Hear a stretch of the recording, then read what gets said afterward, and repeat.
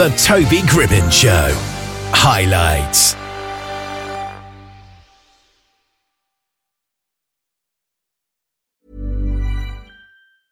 Ryan Reynolds here from Mint Mobile. With the price of just about everything going up during inflation, we thought we'd bring our prices down. So to help us, we brought in a reverse auctioneer, which is apparently a thing. Mint Mobile Unlimited Premium Wireless. How to get 30, 30, bit to get 30, bit to get 20, 20, 20, bit to get 20, 20, bit to get 15, 15, 15, 15, just $15 a month? Sold! Give it a try at mintmobile.com/switch. $45 up front for 3 months plus taxes and fees. Promo rate for new customers for limited time. Unlimited more than 40 gigabytes per month. Slows full terms at mintmobile.com. Bill Schuffenhauer is a bobsledder who's competed in 3 Winter Olympics, winning the silver medal in the 4-man event at Salt Lake City in 2002. And he's on the line with us here. How are you today? I'm doing great, Toby. I'm grateful to be here. How are you doing today? I'm very well, thank you. Now, you grew up as this kind of street kid, didn't you? So, did it ever cross your mind that you would one day be competing in the Winter Olympics? You know, early on childhood, I didn't. The only thing that I experienced, obviously, as a youth, up until about 7th grade, was drug life, homelessness, gangs, foster care, in trouble with the law. My parents always in trouble, and imagine the worst. And that's kind of what I experienced. So I didn't really have that vision at first until I moved away from the city and had an experience that there was something different out there for me. And once I realized that, after a long process and thoughts, I just realized that I had the ability and the opportunity to, quote unquote, change my stars and not have to continue to be this troubled youth that everyone expected to never make it until I was 16. So how did you end up becoming a bobsledder? Because, as you say, it was probably something that never crossed your mind. Yeah, so I originally, what got me out of that bad childhood life is that in 7th grade, when I moved away to a more a quieter, peaceful town where they didn't have a lot of violence and crime and so on. I took notice of some kids that were outside, and they were running track. They were at track and field athletics practice. And I thought to myself, gosh, I'm really good at running from cops and jumping fences. and maybe this is a good fit for me. So I looked into getting involved with track and field, and I fell in love with it. And, I was naturally good at athletics in the 100 meter, the long jump, the discus, everything. And, the camaraderie that I felt from that was just amazing. And so I continued on that path. And from early on, I was as one of the top rated athletes in athletics worldwide. And my goal was always to make it to the 2000 Sydney Olympics in athletics.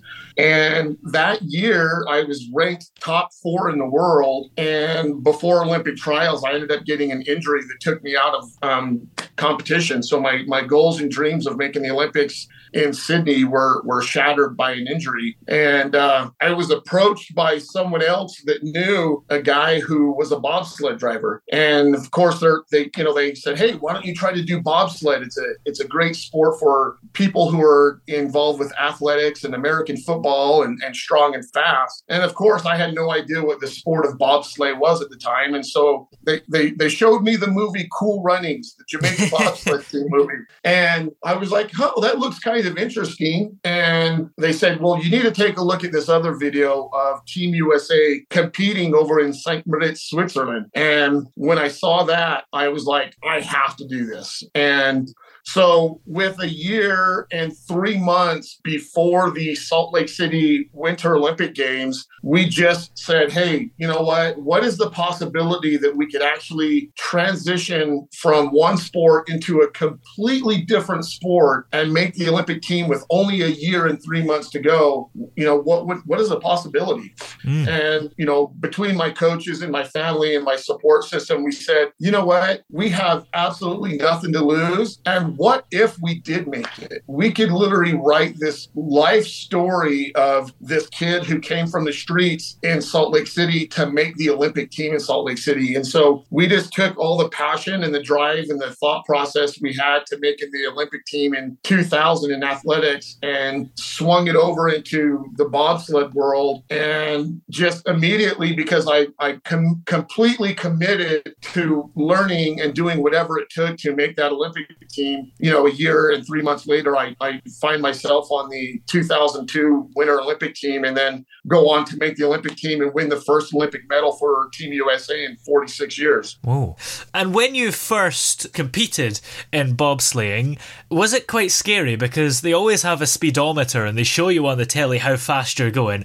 And it's incredible how fast you can go when you don't have any kind of real power. Yeah, it was pretty surprising because what had happened is the entire world was already here in Salt Lake practicing on this track. And so I was going up there for probably 3 to 4 months straight, driving an hour each way just to watch the athletes and just to watch the coaches and watch the bobsled. And one day, one of the team drivers was like, "Hey, you ready to go down?" And I was like, "What?" Kind of like, "Oh," kind of shaking in my shoes. And my first race, and I didn't even know it at the time, they threw me into a World Cup team trial race in the 4-man bobsled. So the first time I went down was in an international race doing 90 miles per hour. And I just recall that first ride and just being absolutely nervous. But then when I got into the sled and got secured with the other 3 guys, the speed and the G-forces was just overwhelmingly unbelievable. And you'll never get to experience what that's like until you actually go down, especially in a 4-man bobsled when you're hitting, 90 plus miles per hour and hitting 6 plus G-forces of pressure. And you're doing it in spandex in the middle of winter. So it was very eye-opening, but I remember just getting done and, I helped that team finish better than they ever have at that competition. And I was just like, wow, it was literally an addiction from there on out. I was like, I have to have more of this and I got to do more of this. And so that just further drove my desire to make that team and potentially have the hopes of making the Olympic team in 2002. Does it take a lot of practice? Because when you're watching it on the telly, you've got the person who's kind of pushing it along and then jumps on it at the last second. That must take a lot of practice to get right, because as a viewer, I'm kind of terrified, like, is it going to make it? Yeah, it does. It's, it's funny because I'll look at it, I'll watch bobsleigh on TV and it, to me, I'm like, oh, it looks really simple. But the reality is, prior to any bobsled season, you have guys that are working with different drivers just on the start, not even the rest of the run. We're just working on the start. And so back when I was competing, I spent probably about 4 to 5 months prior to the winter season with the rest of the team up in Calgary, Canada, because they had an indoor start house. So you could actually put the bobsleigh on ice and practice starts, and it goes down the hill and goes up a hill and comes right back. And, it is when... I'm Nick Friedman. I'm Lee Alec Murray. And I'm Leah President. And this is Crunchyroll Presents The Anime Effect. We are a new show breaking down the anime news, views, and shows you care about each and every week. I can't think of a better studio to bring something like this to life. And I agree. We're covering all the classics. If I don't know a lot about Godzilla, which I do, but I'm trying to pretend that I don't right Hold it in. And our current faves. Luffy must have his due. Tune in every week for the latest anime updates and possibly a few debates. Oof. I remember, what was that? Say what you're going to say and I'll circle back. You can listen to Crunchyroll Presents The Anime Effect every Friday wherever you get your podcasts. And watch full video episodes on Crunchyroll or the Crunchyroll YouTube channel.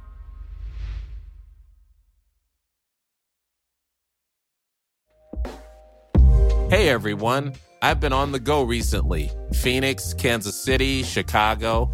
If you're like me and have a home but aren't always at home, you have an Airbnb. Hosting your home or a spare room is a very practical side hustle. If you live in a big game town, you can Airbnb your place for fans to stay in. Your home might be worth more than you think. Find out how much at airbnb.com/host. Hey, I'm Ryan Reynolds. Recently, I asked Mint Mobile's legal team if big wireless companies are allowed to raise prices due to inflation. They said yes. And then when I asked if raising prices technically violates those onerous 2-year contracts, they said, "What the f*** are you talking about, you insane Hollywood ass?" So to recap, we're cutting the price of Mint Unlimited from $30 a month to just $15 a month. Give it a try at mintmobile.com/switch. $45 up front for 3 months plus taxes and fees. Promo rate for new customers for limited time. Unlimited more than 40 gigabytes per month. Slows full terms at mintmobile.com.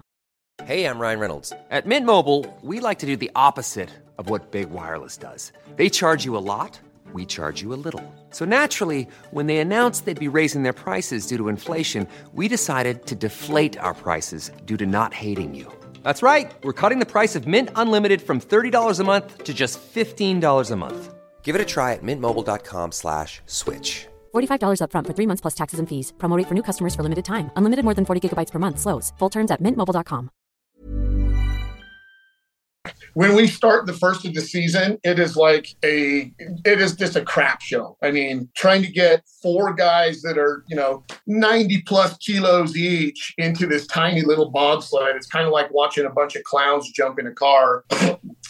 It is a mess, but you just continue to practice and practice and practice, until you try to get to as close to perfection as you can. And, I always have the saying that, practice makes perfect, but you don't need to be perfect to win. And that's what you strive for, right? To just be as good as you possibly can be. But it's, at the first of the season, you got guys falling off the sled, guys not even making it into the sled. And it gets pretty crazy. But, and then, of course, you got the bobsled shoes that have, 600 needlepoint spikes on it. So you got teammates that are jumping into the sled and actually hitting you in the back with their shoes and tearing your skin up. But you eventually work it all out with the right team and, do what you can to be the best. Have you ever had any injuries along the way? Is that something that can happen? Yeah, absolutely. I mean, again, you've got 4 guys that are at the pinnacle of their athleticism, right? And they're, you're talking about guys that are my size, that are 6 foot tall, 90 plus kilos, can squat 600 pounds, 40-inch vertical leap, bench over 400 plus pounds, that are pushing this bobsled that weighs a lot. It's heavy. So you get general injuries of just sprinting and doing that stuff, but you also have the injuries if that bobsled crashes. And I've had a few crashes over the years. The worst crash that I had ever experienced happened to be in Germany, and we were midway in the track doing 90 miles per hour and literally just missed the line and smacked into a wall, and it literally destroyed the entire sled, knocked my driver completely unconscious, split his head open. And mind you, he has a motorcycle helmet on, but it still split his head open, knocked him out. I ended up tearing all the cartilage that goes from my ribs up into my sternum. And then, of course, you have, the ice burns because, again, you are doing 85, 90 miles per hour. So, putting your skin on ice for that long literally could just tear not only your skin, but your muscles and bones completely off. So you got to try and put your helmet on the ice as much as possible to save your skin, if you will. But yeah, that was literally one of the worst bobsled crashes in all of international bobsled history. And it was pretty brutal. Yeah. Now, what I really want to know is, where do you keep your medals, both for the Olympics and for the World Championships? My fiance and I, we live in a pretty good sized 3-story townhome we own. And I'm very different than probably a lot of athletes. I don't have a lot of like my awards and my medals out, but we have like this little, this really nice cabinet when you first walk into our home that has like my Olympic medal and a few of my other medals and like my Olympic bobsleigh helmets with the 2002 Winter Olympic torch. So I have them out, but they're not like framed where, you walk into one room and it's all this stuff. But they're sitting out. I know some athletes like put theirs away in the drawer and you never see them, but I worked hard for that. So I keep it out, and it reminds me to stay on my toes every day before I go to work. Since becoming a bobslayer, you have also started up coaching your own people, haven't you? Yeah. So I don't coach specifically in sport, if you will, but I do work with, next week I'm meeting with a guy who plays for the American football team, the Chicago Bears. So I'll work with him, but I work with him on a whole bunch of different things, from his mindset to his training to making sure that he's got his money going where it's supposed to be and it's not getting blown, to helping him know how to speak in front of the media. And then I do the same thing with like other executives, just helping them on their business practices and just helping them be their very, very best, And I got into that just because, that's what helped me get to where I was. And I really enjoy helping other people out. And so I got into coaching, where I kind of coach what I consider 360 degrees of life for each person or group that I work with. And what else is coming up for you? I mean, this is a bit of a flippant question, but are we going to see you at the next Winter Olympics? You won't see me competing there. I'll definitely probably try and go and just watch and all that stuff. But for the most part, in regards to sport, what's coming up for me is I'm the president of the Olympic and Paralympic Association here in Salt Lake City, Utah. So there's a president in each state here, but I work with the organization here and there to bring the Winter Olympics back to Salt Lake City. So that's what I'm kind of working on as far as that goes, Olympics-wise. Well, where are we able to keep up to date with you and find out everything we need to find out about you and about your coaching services? I actually have launched a new website. It's actually launched while I still work on it, but people can check me out on theolympianspeaks.com or just even on my Facebook page, facebook.com/BillTheOlympian. And I respond to everyone. Sometimes it might take me a little bit longer than most, but I reply to everyone that reaches out to me and chat with them, or do what we can. And if it's somebody who's looking for coaching, I actually coach clients all around the world. In fact, before you and I jumped on here, I was working with an executive in Budapest, Hungary. Wow, that's impressive. Yeah. Well, many thanks for talking to us today. It's been great to have you on. Thanks, Toby. I really appreciate you, and to all of your listeners, thanks for listening. And if you have any questions, reach out and keep doing what you can day in and day out to be your very best. Oh, yeah. Hey! Yeah, yeah. Hey!